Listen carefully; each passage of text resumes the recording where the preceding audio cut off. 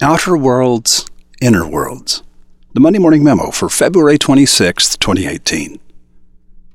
We experience wonder when we realize our true size. On clear nights, we ride a speck of dust as it circles an 11,000-degree fireball shooting through a limitless vacuum at 52 times the speed of a rifle bullet. And that fireball is one of billions of fireballs in our galaxy. And our galaxy is one of billions of galaxies. Looking at the stars, we know our true size. On rainy days, we thumb through the fading scrapbooks of our minds, celebrating small and silly victories, reflecting on old mistakes, examining events that will cease to be when we are gone. And again, we know our true size. Jorge Luis Borges speaks of this infinite inner universe in The Witness.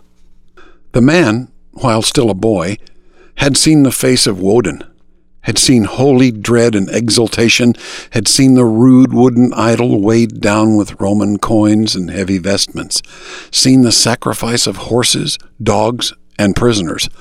Before dawn he would be dead, and with him would die, never to return, the last first-hand images of the pagan rites. The world would be poorer when this Saxon was no more.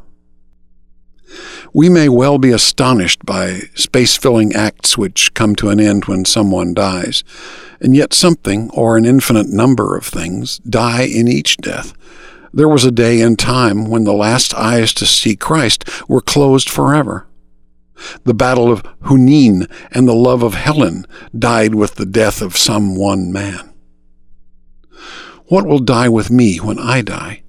What pathetic or frail form will the world lose?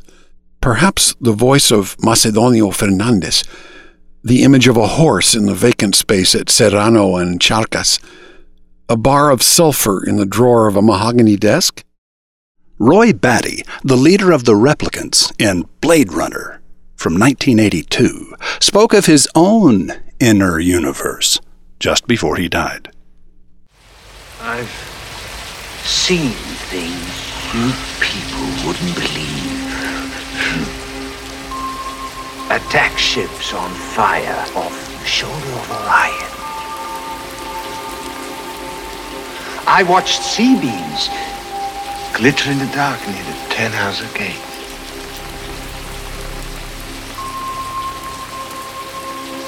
All those moments will be lost in time, like tears in rain. Time to die. Likewise, in Richard Hoggart's First and Last Things, an old woman observes, "Since Penelope Noakes of Duppus Hill is gone, there's no one who will ever call me Nellie again." I mention these things only because you populate your private universe with people and events of your own choosing. If you don't like the world you live in, you can change it. The people who occupy the space around you can choose to be there against your will. But you alone control who it is that occupies the real estate of your mind. Roy H. Williams.